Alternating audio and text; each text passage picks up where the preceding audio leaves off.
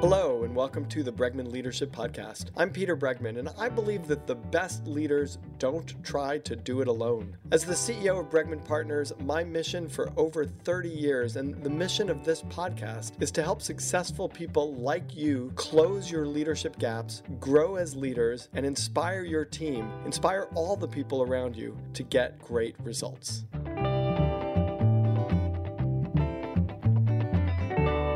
With us today is David DeSteno. He wrote a terrific book called Emotional Success: The Power of Gratitude, Compassion, and Pride. David is a professor of psychology at Northeastern University and a fellow of the American Psychological Association, where he was formerly the editor-in-chief of the journal Emotion. And this is a really interesting book, and it posits something that I personally find myself very interested in.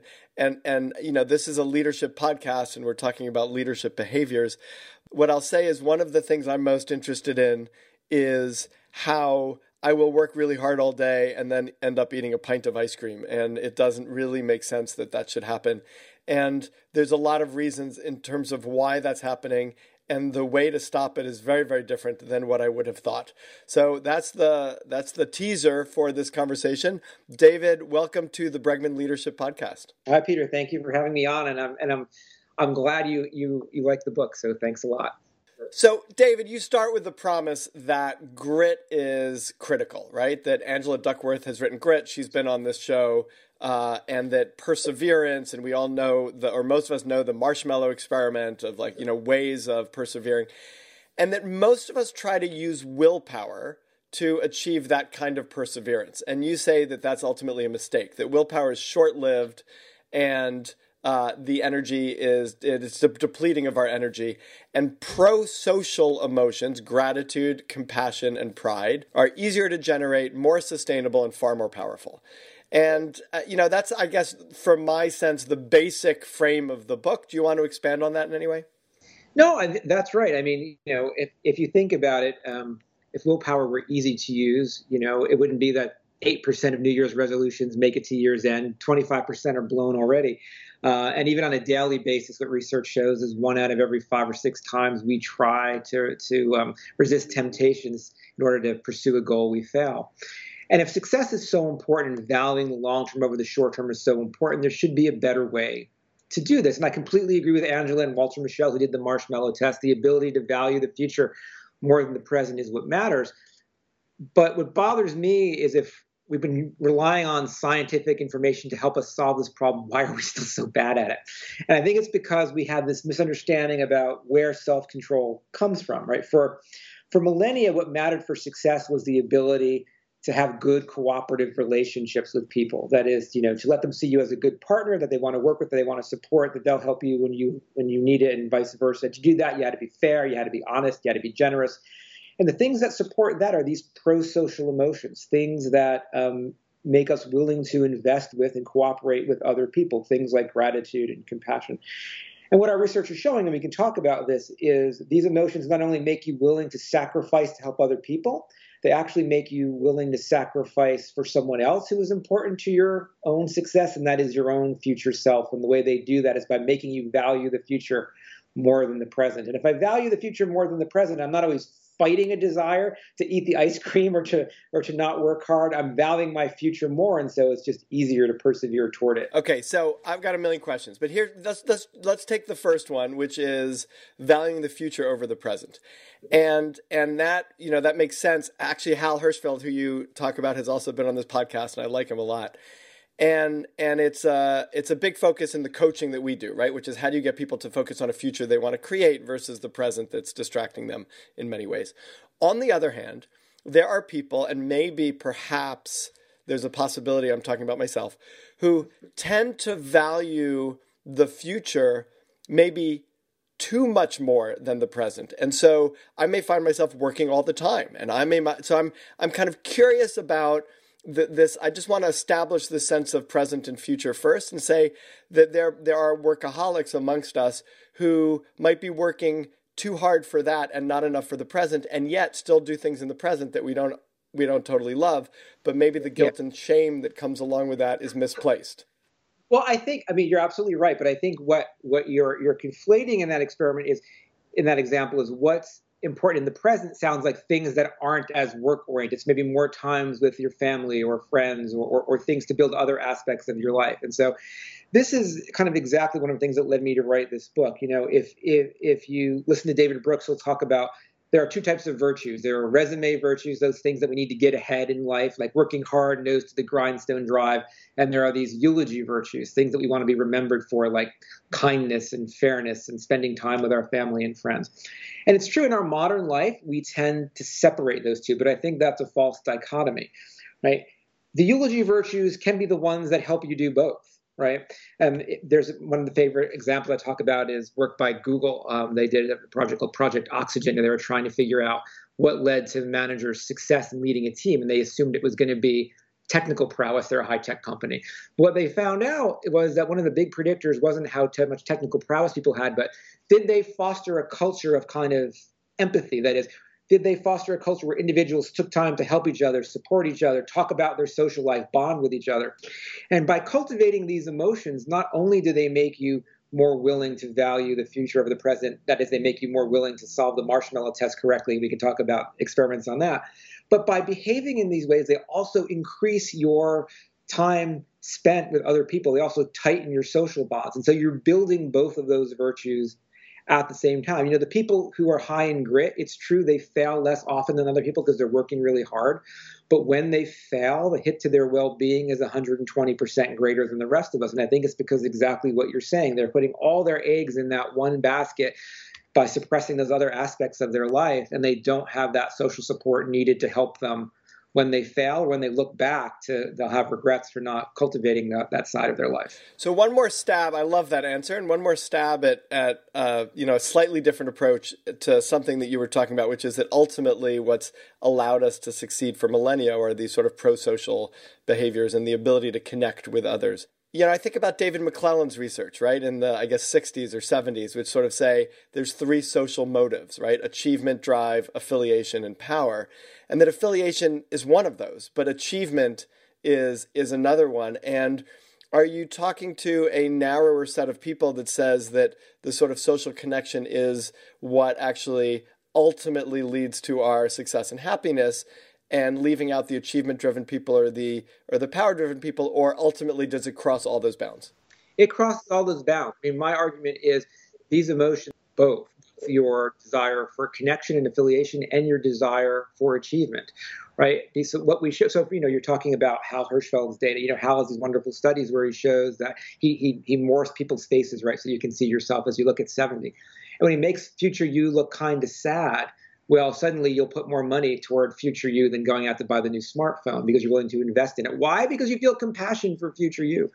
And so what we show by these emotions is when you feel proud of your abilities, not only does that make you seem more powerful to others, make them want to work with you and connect with you, as long as it's an authentic pride, you're not being arrogant, but it gives you drive and persistence to pursue your own goals. And so what these emotions do is they fulfill both the achievement and the affiliation goal at the same time. And because they do that, they're maximizing resume virtues and eulogy virtues at the same time. So before we dive in, I just have this one, dive into gratitude, compassion, and pride. Gratitude and compassion there's an element of motherhood and apple pie to it. Pride surprised me a little bit because, pride is a vice. And yet it's pro. I mean, I don't think pride's a vice, but it's gotten a bad rap. And so I'm sort of curious, I want to do a little bit of a deeper dive in each of these three, but I'm curious where pride, what led you to figure out that these were the three? Yeah. So pride does seem like the odd one out. I agree with you. But if you think about it, where does pride come from initially? And you see this when, if you're a parent and you have children, your kids will look to you to see what's an important behavior, right? And you will say, I'm really glad that you were working at this. This is something important. And that's how we mark value. So where pride came from is develop an emotion to make you develop abilities that are valued by those around you. Why? Because it makes you, again, a more attractive partner. Just like if you feel compassion and gratitude, you're going to be a partner who pays people back and doesn't cheat them. If you feel pride in your work, you're going to work to develop skills that others around you value. Now, because we humans can take a third-person stance on ourselves, we can kind of be our own audience, and so we can be proud of idiosyncratic things. but it really comes from doing something that those around you value. Now, any emotion, when you experience it in the wrong intensity or the wrong context, is a problem. Do that too much, it's a disorder. Or even happiness, right? Happiness that's out of bounds is mania. That's a problem. It's just a pride. We have a name for it. When you're starting to feel proud of abilities you don't have, then that can clearly cause a problem. But authentic pride, old school pride, and like, look, I'm building a product. I'm working hard for my team. That's an attractive quality. One last thing is that I should never promise that, but in some strange way, it feels like you're asking people to take a risk, right? You're asking all of us to take a risk. And that risk is, I know what I want, and I know that I could work really hard to sort of go get it and just focus on myself and be, invest in myself. And yet and I know this to be true, that success will come when I develop deeper connections with others and when I make sacrifices, both for myself but also for other people, when I reduce my inclination to just pursue what's important to me and find ways to support other people. And yet we're saying to do that in a way that makes it better for you in the end. And that's a difficult move for a lot of people to make. And people, it's not that they're selfish so much as I think they're afraid. It's like there's a fear. Well, it's funny, Peter, when people ask me, I want to be successful, I want to climb the corporate ladder. Should I be a jerk, or should I be a nice guy? And I say, well, the answer is, what's your time frame? If you want to succeed very rapidly, you can be a jerk. And you can be self-focused, and not help others and take all the credit you can for yourself, and et cetera. And there's wonderful evolutionary models of this by a guy named Martin Novak at Harvard. He's an evolutionary biologist. And what he shows is initially the individuals who are egoistic, who are self-focused, working hard, not helping, will climb the ladder in terms of accruing resources. But over time, because they don't have those good bonds with other people who through cooperation will work together, their resources tend to deplete. Individuals who are more willing to reach out to build social connections at home or in the office over time garner the most resources. So I'm not saying we're all going to sit around singing Kumbaya and meditating and holding flowers. What I'm saying is there's actually hard data that shows being compassionate, expressing gratitude, actually leads to your own individualistic outcomes being better over time, and in a way that also supports you and those around you in other domains. And so it's kind of a win-win over the long haul. And it's actually what you say, it's a beautiful mirror to what you write about willpower, right? Which is that willpower is incredibly useful, possibly in the short term, but ultimately, as a long-term tool to game the system, it's ultimately unsustainable. Yeah, what we know about willpower is you're always trying to fight an immediate desire for one thing to focus on something else. Because of that, your body is always in a state of stress or tension. Whereas if you experience these emotions, you value the future more. So let me give you an example. We do the marshmallow test with cash. We bring people in and we say you can either have a small amount of money now or you can have a larger amount of money later. And what we find is most people are pretty impatient. They'll take the smaller amount of money now. The numbers that you wrote about are incredulous to me. $17 now versus $100 in a year. Yes, we ask them lots of questions, and from that we can kind of calculate their discount factors. And what that shows is the average person will say, if you use $100 in a year is worth $17 now, or vice versa. If I gave them $17 now, they'd forego $100 in a year, which I don't know about you, but unless you need that $17 to survive, the opportunity to quintuple your money, given what the banks are paying, is a pretty... Yeah, in fact, I'd go for the 100. Not only that, but I'm curious, while I have you on the podcast, whether you would agree to this sort of an experiment, but with larger numbers. Like, let's say I give you, $10,000 now, and you multiply it by 4 times and give it back to me in a year. I've just, wanted to try to make a business deal while we have the podcast on. You want to do that? Yes, I would. You would? That's awesome. It depends, right? It depends. If you need that $10,000 to do something today, fine, no. But in general, if you have a long-term view, it's much better to do that. What we find is people who are grateful, right, they'll double their patience. They won't take the $17. It takes a lot more for them to be willing to satisfy that immediate goal. But it's also not stressful for them. They just value the future more. And so what it means is by valuing the future more, I'm not fighting the desire for that $10,000. I'm just easing my way toward the future goal. And so my body is not in this state of stress. And so when you feel compassion and pride and gratitude, yes, you're valuing the long term more, but you are also, the data shows, sleeping better at night, having lower heart rate, lower blood pressure, less stress responses, building connections to other people. And so it's a more kind of resilient way to pursue your goals in the long term than always trying to fight yourself and force yourself into doing something that you don't want to do. Okay, so help us now figure out how to use, gratitude, compassion, and pride to make it more likely that we'll choose the $100 over 17, or make it more likely that I will pass by the fridge after a hard day of work and not end up eating that pint of ice cream. That's right. So so that's the question. How do you cultivate these emotions? So I can give you a few strategies. One, and it sounds kind of trite, but it actually works really well, is we ask people daily to kind of reflect on their blessings, things that they feel grateful for. The trick here is we all have 2 or 3 things that we're incredibly grateful for in life. You can't focus on those 2 or 3 things, because if you do them every day, they're going to lose their power. So in our data, we saw people just focusing on, did someone, stop and help you with a problem you had at work today? Did someone hold the door for you? Did someone give you their seat on the subway? Little things like that do the same, just daily reflecting on things that you're grateful for. Or another great thing people do, and this works well in family units or in teams, is something called the reciprocity ring, where everybody puts up on a board a problem that they have. And then everybody else has to go up and sign, okay, here's my problem, but you have this problem. I can help you with this. And so everybody's putting up a problem and agreeing to help somebody else with a different problem.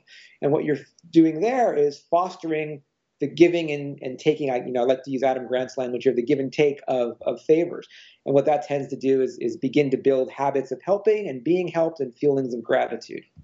For compassion, there are 2 things I'd recommend. One is, again, practicing mindfulness. If you think about what's the original purpose of meditation, it's not to maximize your 401k. It's not to be creative. It's not to do any of these things. It's basically to foster ethical action. And so we have lots of work showing that even short periods of meditation, as little as 3 or 4 weeks, increase people's feelings of compassion and their willingness to act on it.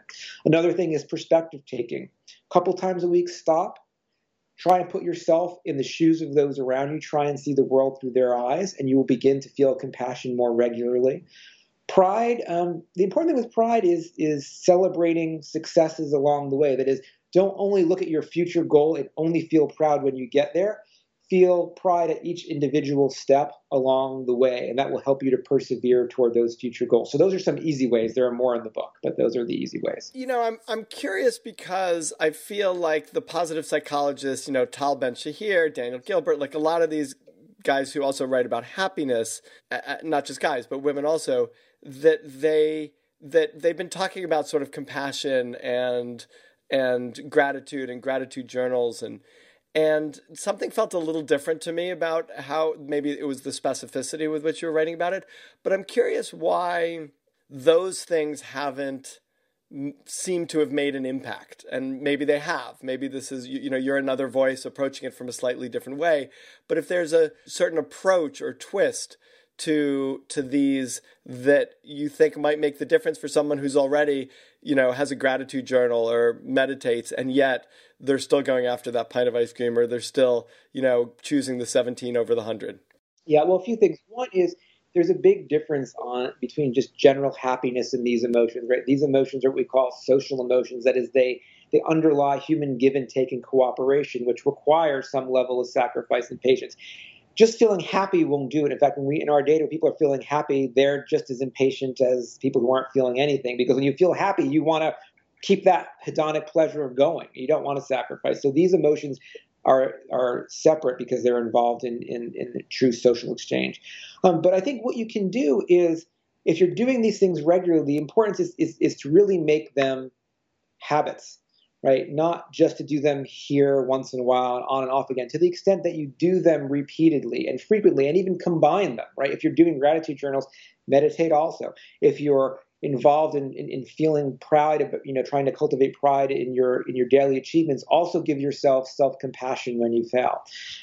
I think to the extent that you can foster these as habits in creating these virtuous emotions in life, they will help. And, it's not the magic cure. You're not going to start doing this and 3 weeks later, you're going to be the master of willpower. But they are kind of, the master of long-term thinking. But they do make a change, and we see there's lots of data in the workplace showing that individuals who cultivate these emotions have more grit and grace in terms of how they interact with others in the field. And so I think it's a matter of doing them regularly and combining them. And it sounds also like you're not saying you don't use willpower, but you're saying that your willpower will be naturally augmented by having strength in gratitude, compassion, and pride. Yeah, I mean, the problem of valuing the future over the present is in many ways the problem of much of life. I think it's the problem of morality in general. Like morality in general is if I borrow money from you, Peter, and I don't pay you back on the head, I feel good. But long term, you're not going to want to interact with me anymore, and we're going to lose that relationship. So a lot of morality is in terms of doing things that are good in the long term, but not in the short. And so I think, cultivating these emotions are a way to get there, but so is willpower. I think the problem right now is we're fighting the battle with one hand tied behind our back, the moral emotions, and that's the stronger hand. And we need every weapon we have to try and fight this battle. One last question I want to ask you, which is that you have this, you have great research. I love, it's new, and a lot of it is a new take on some older research too. You talk about the study that you did with, I don't know if it was you that did it or others, but with students at Berkeley, and that there were, they performed poorly on an exam, if I'm remembering this correctly, and you primed them with self-compassion. So the students who were encouraged to treat their initial subpar performance with understanding and forgiveness subsequently increased the time they spent studying by 30% compared to the other students. It's counterintuitive to me, because I would imagine, and I can see my own self-talk, which is when I do poorly on something, rather than respond with, forgiveness and understanding, I'll say like, wow, you didn't study hard enough, you didn't work hard enough, and that the motivation comes from the disappointment rather than the understanding and forgiveness, and the fear that understanding and forgiveness, which I think a lot of managers have, if I understand and forgive someone's failures, it will only encourage them to fail more. And you're saying the opposite is true. Can you explain that? And so that work was actually not mine. That was work done by Serena Chen, who's a professor in the psych department at Berkeley. But it's actually true. Now, the trick here is that self-compassion has to be extended only when true efforts are made. If you don't succeed, Peter, because you actually didn't try and study and you actually goofed off, that's not something you should extend self-compassion for. But when best efforts are made for those failures, yes, self-compassion is important. And it's not that kind of shame for not doing it and self-criticism won't help. It certainly will. But the problem is, as a long-term strategy, that is poor, because what you're always doing is putting yourself under stress. What that does is normally impairs your ability, at least long-term, to be successful, to work harder. It's also harmful to your health.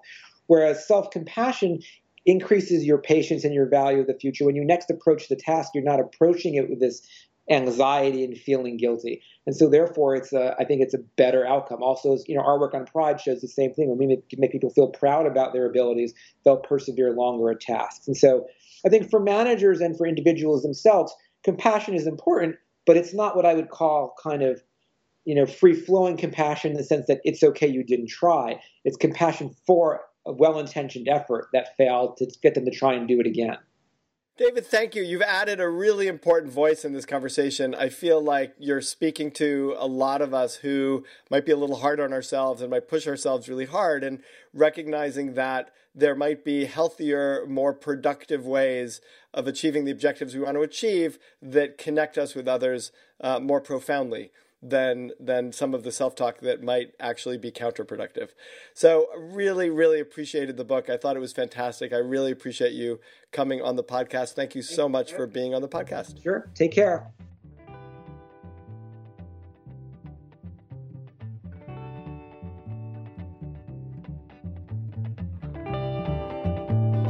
Thanks for listening. Here's what I've learned from working with some of the most successful leaders of the most successful companies. Every leader, every team, and every organization has a leadership gap. If you want to become a leader who inspires your team to get things done, then you've got to start by raising the level of your leadership abilities. You can start by taking our free leadership gap assessment at www.bregmanpartners.com/quiz. Then dive deeper with a copy of my latest book, Leading with Emotional Courage. For more ways to become a truly great leader, check out our online offerings, in-person workshops and events, and my articles at www.bregmanpartners.com. Again, thanks so much for joining me today, and thanks to Claire Marshall for producing this episode. Be sure to subscribe so you don't miss an episode.